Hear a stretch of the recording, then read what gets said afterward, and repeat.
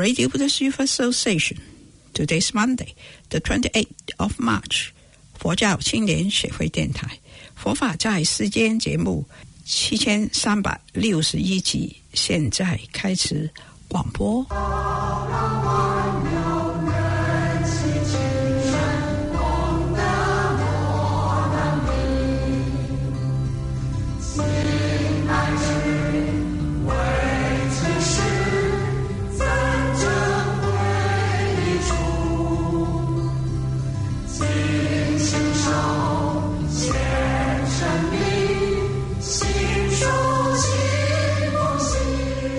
听众朋友午安，欢迎收听佛法在世间节目。我们今天节目继续公播佛说八大人觉经，我们一起念佛。南无本师释迦牟尼佛，南无本师释迦牟尼佛，南无本师释迦牟尼佛。八大人觉经是台湾法成法师主讲的，我们今天播到第23讲，我们一起来收听。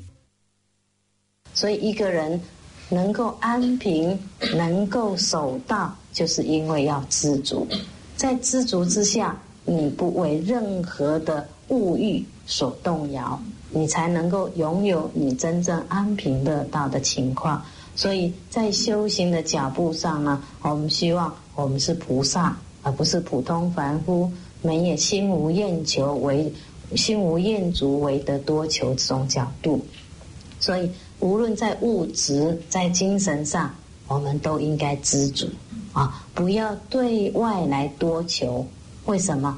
我们要从一种感恩的心态去面对任何的人事物，不要认为像现在的小孩子都是这样子的，父母好像应该对我们好的啊。那么事实上从角度上，没有哪一个人应该对我们好，没有哪一个人应该教我们，应该告诉我们，当别人对我们好，对我们教我们的时候，我们只有心存感激。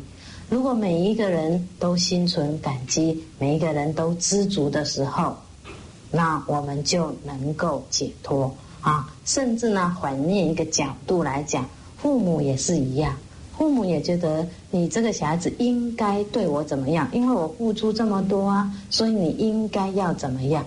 事实上，世界上没有应该的问题啊！每一个人呢都知足想的时候，你就能够不痛苦。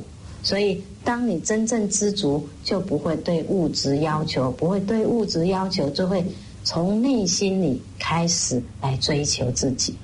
从内心里开始追求自己，智慧才能够慢慢增长。所以在要利他之前呢，要先有智慧。没有智慧，有时候做事情做错了，自己也痛苦，别人也痛苦。所以菩萨不二，为慧事业，就是只有智慧才是你当前的事业。所以你们很多男众女众啊，想做大事业的，有魄力一点，跟佛学这个大事业。什么大事业？自利利他度众生的大事业。那么这个大事业之前的前提就是智慧的大事业。你什么都不重要，最重要就是说跟佛学怎么样成就智慧的这个大事业，这才是最重要的。所以对于物质的要求，对于人事当中对我们的好坏，都要放得下知足，放淡一点，那么你才会快乐。我们再来跟大家讲一个故事啊，就是说清代呢，在屏障名将的当中有一个，就是评这个西藏的一个名将啊，叫年羹尧的啊，不晓得大家有没有听过这个名词？这是汉军的镶黄旗子弟。在他小时候，这个年羹尧小时候非常的顽劣，就是很难教。他父亲呢，请了很多家教来教他，都被他打跑了。那有一天呢，有一个隐士啊，就来认他的家教。那么听说这个隐士是顾亭林的兄弟的啊，是据说。那么他跟他父亲讲说，你给我一个很大的花园，这个花园呢，把围墙筑得高高的，然后不要有门。那因为这个隐士武功很高，那这个小孩子要打他打不到啊，打不到，因为他武功高嘛，他的轻功也很好，所以他也不教他东西，然后他要打他又打不到，然后他有时候有事没事，这个隐士就从围场轻功跳出去外面逍遥逍遥，也不理他。那不理他以后偶尔呢他自己就在那边吹笛子在那边吹笛子，结果这个年羹尧觉得有兴趣啦，就要请这个老师教他。那老师教他吹笛的用意就是要他养气因为这样子的小孩子，太躁的小孩子就是气不能祥和，结果要教他养气。后来就只有这个老师呢没有被他打跑，很多老师都被他打跑了，因为他这个武功很高。那因为这样子慢慢的他能够接受这个老师的教化。那这个老师呢，因为还没有把他完全教会但是他已经有事情要走了，所以他就说他的气质呢，年羹尧的气质没有完全变得差不多，没有完全变，但是已经不错了，已经是一个清代的屏障的名将了。那后来他长大以后，他当了将军以后，他对于这个老师呢非常尊师重道，所以呢他非常严格的。他说他自己写了一个对联他说不敬师尊，天诛地灭，误人子弟，难道你昌。那么他对老师的尊敬到什么程度？有一次呢，他请家教来教他的孩子的时候，这个老师在吃一块豆腐还是喝一口汤，被烫到了。他看到了，马上把那个厨房里面的那个厨师给杀头了。所以他这个老师，那个隐士的老师就说他的气质还没有完全变过来，就是说他这个霸气还是有在的。虽然说因为这个老师呢本身能够把他教得过来，所以他对老师是很尊重，可是你看他这个霸气很重。那么我们会谈到这个问题，就是提到说这个老师教这样子的孩子怎么教，就是不愤不启，不悔不发，就是他不发心来跟你学东西，他不教他先诱导他有那个心想学东西那么这样子的教育角度呢，才是真正的智慧，才能真正启发你的智慧。像我们现在教育是填鸭式的，是把知识一直塞进脑子里面的，那脑筋里面的智慧没有打开。所以他这种角度就是说，他先引诱你来学东西，然后启发你的智慧。所以这个我们提了这样子的年羹尧的这个故事，是说智慧真正的启发是要你自己有觉醒，就你自己觉醒，我想要学东西，这个东西你才学得好。说他不想学东西，你拼命塞给他呢，会学不好。所以我们谈的智慧呢，不管世间出世间的智慧，就是要自己觉醒，要去学那么用什么方法诱导他有兴趣来学，这才是重要的。如果是非得一定要这样子学，一定要那样子学，对他呢都是一种非常大的痛苦。第四觉知，懈怠堕落，常行精进，破烦恼恶，摧伏四魔，出阴界狱。第四觉知就是要教我们常修精进。前面第二觉知呢，希望学佛修行者少欲。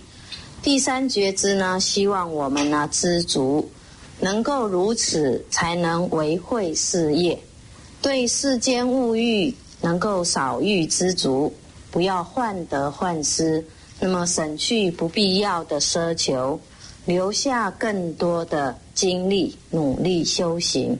所以精进办道才能达到维慧事业的目的。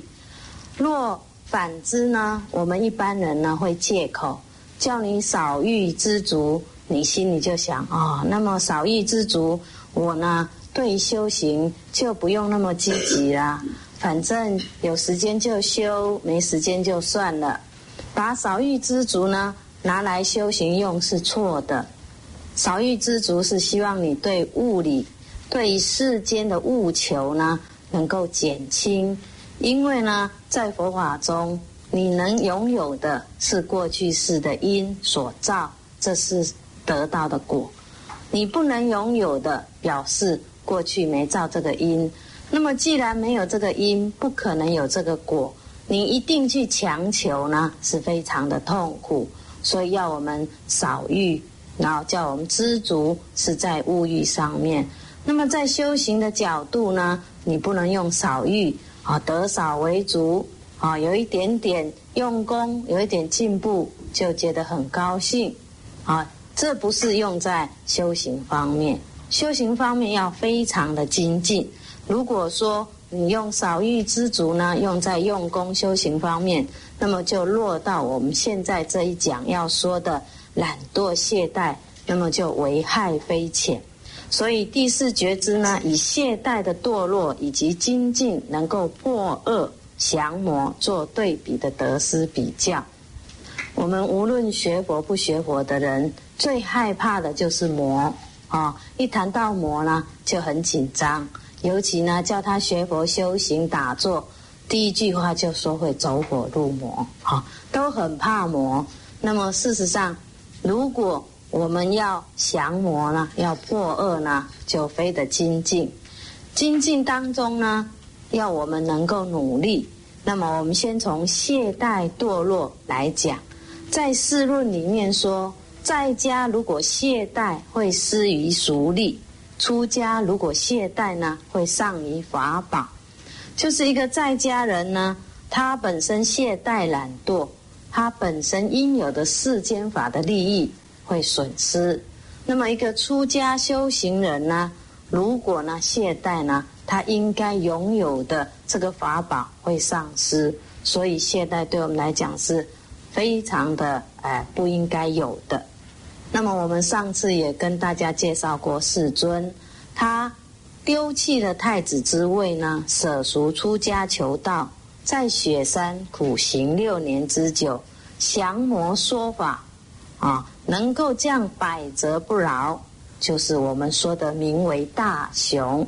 所以如果你们到一般的寺院呢，他如果中间这个中殿呢供的是释迦牟尼佛的时候，他的匾额呢，在这个大殿的匾额前面，他会写一个大雄宝殿这就是来形容我们世尊的大雄大力的这个大无畏的精神。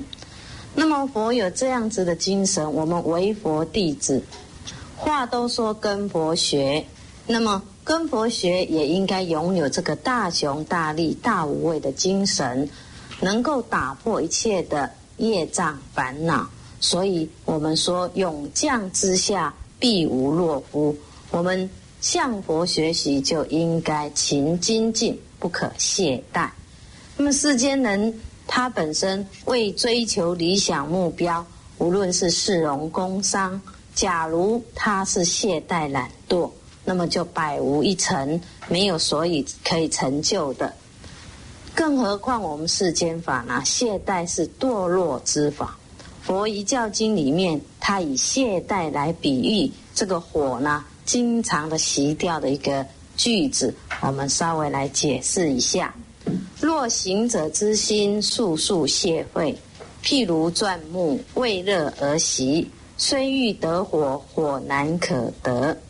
就是说我们一个修行的人，他这个心呢速速懈废，就是说经常的呢懈怠，经常的不精进。那么这种情况呢，懈废就是不精进，念处退失，不成就心慧。它本身像怎么样？像我们在古时候我们在钻木取火，钻木取火的时候，如果你没有相续，没有继续的时候，还没有热而熄掉了，虽然想得到火，这个火是不可能得到的。也就是说，当我们修行的人啊，你的用功精进没有达到相当的火候，我们呢打坐不到几天，持咒不到几十万遍，就问师父啊，怎么我这个做的腰酸背痛啊？师父啊，我怎么烦恼业障都还没有减除啊？师父，我怎么这个智慧还没有增加？智慧要增加，维慧事业一定要非常勇猛精进。我们每一个人呢，在这个环境那么好的环境之下呢，很少人呢起身很早去锻炼你的身心，早一点起来训练身体，或早一点起来用功打坐。如果你数十年如一日的这样锻炼身心呢，除了身心能够更健康以外，你自己的心的习气也会慢慢减除。所以这里比喻说，你在取火，如果这个火呢还没有升起来，你就又停下来，还没有转到热的时候，你就把它停下来，这个火永远不能升起来。那么我们再从这个唯识里面提到懈怠的定义，来对懈怠加以解释。那么懈怠是在我们白法明门论当中的这个8大随烦恼之一。懈怠的定义就是对于善恶品修断事中懒惰为性，能障精进，增染为业，于诸染事而不测勤者，亦名懈怠。退善法故，没有精进力，对于善不修，对于恶不断，这样子之下呢，百体俱懈，百事俱废，其日用不肯奋力于善，故诸染渐增。这里就是提到说什么叫做懈怠。对于善事你不肯去努力，对于恶的事情你不肯断除，那么它的体性就是因为懒惰，懒惰而不肯去用功来修善，不肯去断除错误的习气，那就是懈怠的标准。所以会增加我们的染业，就是会增加我们的恶业，不干净的业力。那么如果你说你对于呢不善业有沾染恶业的习气，很侧勤，就是很用功，那不叫精进，那也叫懈怠。譬如说我们常常引用说打麻将可以24小时36小时都在桌子上不用下坐，好像很精进，但是呢，从我们佛法当中精进的标准是对善法增加才叫精进。如果对于染事，就是对于不善的这些行为非常的用功，也叫懈怠。所以如果说叫你盘腿2个小时，你受不了赶快放下来，结果坐在麻将桌24小时36小时都不觉得很辛苦，直到呢下了座才知道腰酸背痛。这就是我们众生的习气呢，很容易沾染恶的习气，却不容易向善精进，这就是我们说懈怠的情况。那么在《菩萨本行经》里面，他也提到，他说：“夫懈怠者，众行之类，居家懈怠则衣食不供，产业不举；出家懈怠，不能出离生死之苦。”《菩萨本行经》里面，他提到懈怠呢，是我们所有做善的一些加累，就是会累积我们不能用功去做善。在家人懈怠呢，他很容易就没有衣服穿，没有东西吃，所以如果不努力赚钱的话，那没有衣服穿没有东西可以吃，这是在家人。乃至于你的事业呢，就不能做得很好。如果你非常的懒惰不肯去努力，你不要把少欲知足当作懒惰的方法来用。少欲知足呢，是叫你应该要去做的事情你要做不要说为了少欲知足我就懒惰就懈怠，那么让得你没有饭吃没有衣服穿的时候，你说我少欲知足，那么就把佛法用错了。所以很多人呢会把佛法的文字或理论拿来错误的用法。所以少欲知足是叫你不要奢求，而你应该呢努力的情况之下，你应该要努力，但在努力范围要有道德，不可以不择手段。所以少欲知足不是懈怠，不是懒惰。那么出家人呢，懈怠懒惰的时候，就不容易很快的出离生死。这是菩萨本行经对懈怠的解释。那我们刚刚来讲解这个钻木取火，在华严经颂里面也有4句颂，他提到说：如钻遂求火，未出而速熄，火势随止灭，懈怠者亦然。这里呢，指这个火呢是圣道如火，能烧惑心，就是说这个火呢能烧我们的烦恼。在卵鼎以前，皆名未热，以热而熄，火上不生；未热速熄，虽经年劫，终不得理。所以在我们经典讲的更严格的，就是说，我们这个钻木取火当中呢，这个火还没有热，这表示在卵位鼎位之前都属于还没有热，所以不是只有凡夫。那么在卵位鼎位之前能够有一点点热，没有完全热的时候而停止下来，火是不能升起来，更何况我们凡夫常常的停下来。那么我们要修行，当然要经过3大阿僧祇劫。所以华严经里面这个句颂也是告诉我们说，这个钻遂求火，这个遂就是我们说的遂木，就是要取火的这个木头。木头在这个大木头上它在转的时候会稍微产生热。那如果你没有继续转到火生出来的时候，你速速停下来，这个速熄就是速速停熄，就是火还没有出来，你就一直在停止，不断的在停止。这个火呢，快要出来还没有出来，结果就又停了。所以懈怠呢就是这个样子。那么我们有一些人打坐修行，如果有盘腿过的人就知道，当你经常盘腿的时候，这双腿很软很舒服。你过了一段时间呢，又不盘的时候又很硬。为什么？因为你的气没有真正打通的时候，等于像这个钻木取火一样，火还没有出来，整个气机呢还没有真正的正常运行。你现在呢刚刚很软化，结果又停了一天呢打坐1个小时，再来半个小时，再来20分钟，久了就忘了。结果呢过了1个月2个月，再要盘腿又很生硬。这个就是因为我们这个钻木取火的样子还没有气机完全非常的发动，也就是说这个火呢并没有升起来，你就停下来，这样子你就永远不能发动你内在的，我们说我们内在的能量也好，乃至密宗说着火也好，就是我们内在的这一股能量呢没有把它训练出来，你不断的停止，你当然呢不能够烧掉你的烦恼，当然不能够有智慧产生。所以很多人会说，为什么我还是这么愚痴？为什么我碰到境界还这么痛苦？为什么我还有这么多烦恼？就是这个火并没有升起来，就因为火没有升起来，没有烧掉你的烦恼。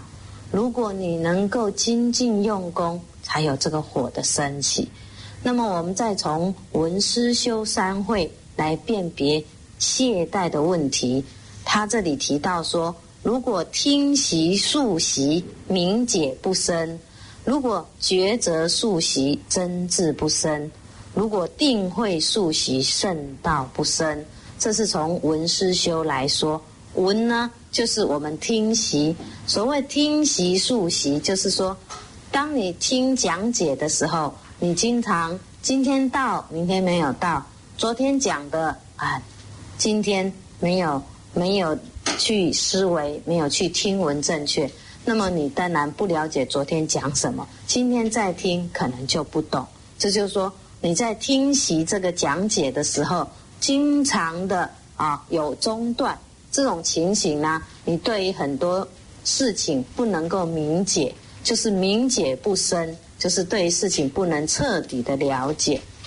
如果说你的思维抉择呢，经常的停止下来，没有认真努力的去思维，那么你就真智不生，你真正的智慧就生长不起来。修在定慧方面，就是你修定修慧方面呢，也是经常速速中断，圣道不生，你就永远不能跟圣道相应。这是我们提到懈怠懒惰，所以我们不能够说自己有些人会抱怨佛法，佛经里面的文字乃至师父讲解佛经都说佛法这么好，佛法这么灵，你一修行呢，烦恼就解脱了，你又一修行，身心就健康了。可是为什么我修行并没有得到这个好处？所以不是佛法不灵，也不是说法师讲的不对，是我们呢速速懈怠，速速停止修行用功。如果你不停止修行用功，佛法绝对是真理。佛法呢的真理跟方法，你照着做，你才会突破你错误的习气跟烦恼，那么智慧才会增加。所以这是我们从懈怠来讲。现在我们接下去来讲常行精进，破烦恼恶，摧伏四魔，出阴界狱。我们发心修行呢，务须远离懈怠，不容身心逐渐堕落，以爱精进办道。世间任何微小事件呢，尚不可不劳而获，何况呢出世间的了生脱死大事，岂是失卧终日，懒惰懈怠所能成办？一般人呢都很容易有那种不劳而获的心态，所以我们要先把心态之见弄得非常正确。在世间法的东西呢，尚且没有不劳而获，也就是说你必须去努力，你才能得到一个果。如果你不努力，当然我们会在努力当中得到的果不太相同，这个就追究到过去的因种的好不好的问题。可是至少你努力了，一定有一个果。至于这个果够不够好，这就是牵涉到三世因果累世的因缘因果的问题。可是至少你努力一定有个果，所以不劳而获的心态我们要尽量把它放下。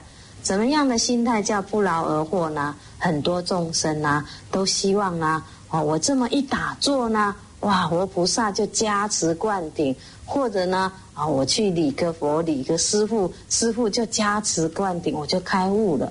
其实这种心态都是不劳而获的心态。